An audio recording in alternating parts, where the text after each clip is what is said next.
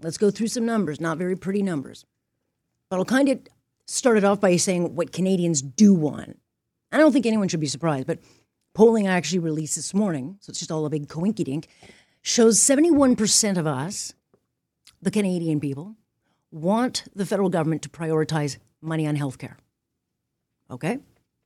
So that's like a top priority. Now, we already spend $344 billion a year. It's a lot of money. And for those who think, oh, well, healthcare is for free, let me just tell you, it's $8,563 for each of us every year. It is not free. And we sure as heck are not getting what we paid for. There's a lot of politics, a lot of loud voices saying that we need to make one system better, and many others saying we cannot do that. But the system we have now is costing lives, just period. That is just, we cannot deny it. We've gone over on this show in the past, but new research now, and this is data collected by secondstreet.org, and their data is not just collected on a phone saying, hey, are you on a waiting list? They go to each province, and they get data from that province on specific areas they want to study to find out where we stand. So they were looking into patients dying on a wait list.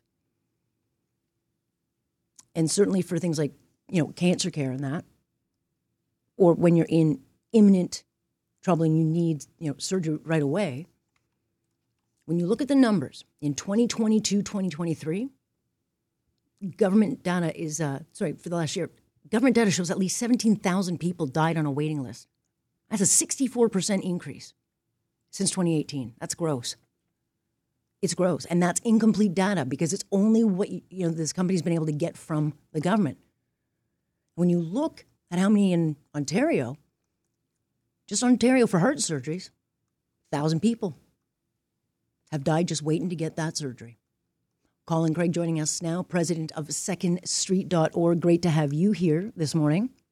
Well, thank you for having me, Alex. I mean, if you're on a waiting list, waiting care, most people, I think, assume you're going to get that care. You might just have to wait a little bit.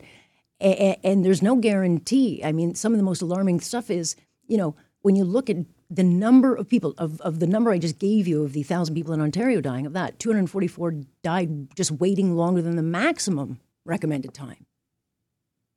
Yeah, that's the tragic thing. Yeah, you go back to 2013, you look every single year, there's patients in Ontario, sadly, that are dying while waiting for heart surgery. And as you just noted, 244 of them died after waiting longer than the maximum recommended wait time.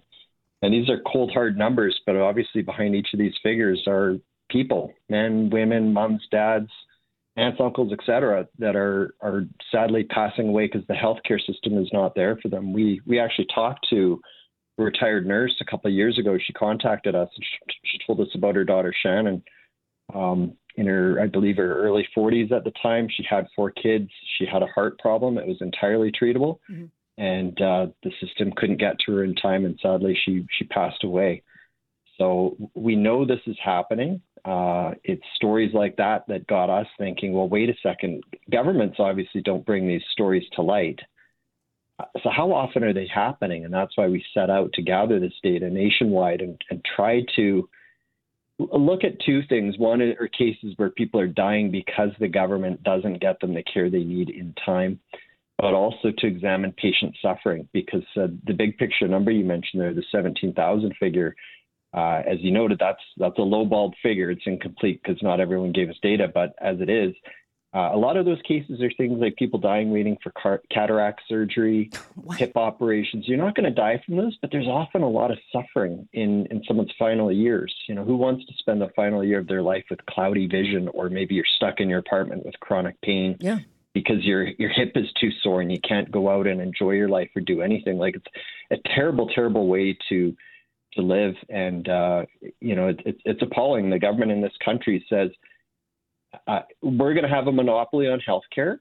Your choice is either you wait for us to get you the care you need eventually, or you have to leave the province and go somewhere else and pay for it. It's a terrible choice that governments give because they ban people from paying for surgery locally. There's all kinds of problems with that. It'd be one thing if the government provided top-notch care and they had the ban, but they're certainly not doing that. And so they're the responsibility for so much of the suffering lies at the government's hands. And right, but if we're going to have a public system, you got to put the data out there, and they're not putting it out there. So you're giving us the incomplete data. I mean, when you look at in Ontario, the current waiting list for surgery is 205,400, and diagnostics. So just to get like an MRI or someone to say yes, your head is literally falling off. That's 507. So it's 508,000 people as of August 2023. That's up 49% for surgery. That's up 27% for diagnostics. Mm-hmm. That's not a small number. It's brutal. There's a couple things I would stress to your audience. One is don't look at this through a partisan lens, because we have seen over the past 30 years governments of all political stripe in this country throwing tons and tons of money at the healthcare system and hoping that it will sort itself out. And obviously it hasn't. So I don't look at this as a partisan issue. I think that the issue more so is that so often the system isn't putting patients at the center. They're not focused on patients. They're focused on bureaucracies and other special interest groups that sometimes do not want to change things. There's so much money in the system. We're not getting good bang for our buck because our universal healthcare system is not set up the same way that better performing universal healthcare systems in other countries are set up. Right. So the good thing is that we can look to a lot of other countries for leadership because they're getting better results. The bad news is that, for the most part, we haven't seen governments do that enough. We've seen some positive changes in Ontario. They're looking more at partnering with private clinics. Mm-hmm. That's good. It's like when you and I or all your listeners, when we shop around for things, right? You buy a car. You don't go to the first car dealership and buy the car. You probably look at about 4 or 5 dealerships, look online, whatever, and then you make a choice. And so that's what the government's doing in healthcare. They're shopping around to see who can provide services for a better cost, who can get services done, et cetera. And so that is promising. We'll have to wait and see how that turns out in Ontario, but it's certainly worked well in Ontario in the past. It's worked well in other provinces, but we need to see more because that's not the only change that needs to happen in order to reduce patient suffering. Yeah, look, I'm looking at these numbers, and if you're making a life and death decision, you're making a different decision because you're not going to risk waiting, right? You're just not. They can't guarantee you, right? And it's like, I think there's got to be an expectation of our, measure that expectation. Like if you're going to tell me it's a 6-month wait, it's got to be 6 months. Or you have to say it's going to be 6 months, possibly longer. So if you're going to get other treatment, but again, you're paying out of pocket. Well, what they do in Europe is they give patients more choice. They say, look, you can go to another European Union country if you can get in faster and you pay the bill. And then when you get back, we'll reimburse you. Well, look at BC. That's what BC is doing. It's insanity that they're sending people to the United States because the premier there is so ideological, will not allow, any other system than the system that's broken. Yeah. All right. That's the problem. It's there's a bit of a blame for that on Ottawa's hands too, because when you do have private options, Ottawa comes in and lately they've been imposing bans. So BC and other provinces, you can pay for private MRI scans, and that was happening for a long time. And then Ottawa says we don't like that, so they're cutting back funding to BC to try to punish them for giving patients that choice. That choice that BC patients had in that area, that was helping. That was a good thing. We've seen that in Alberta. We've seen it in other provinces. It was a positive thing, and Ottawa is actually coming in and they're making waiting lists longer because they're taking away that choice from patients. It is mind-boggling what we do in this country. So many patients are suffering unnecessarily. Some are dying. It is absolutely brutal what we're seeing. Well, the reality is in the numbers, and that's why we follow them. Appreciate your time on this. Thank you for this, I think.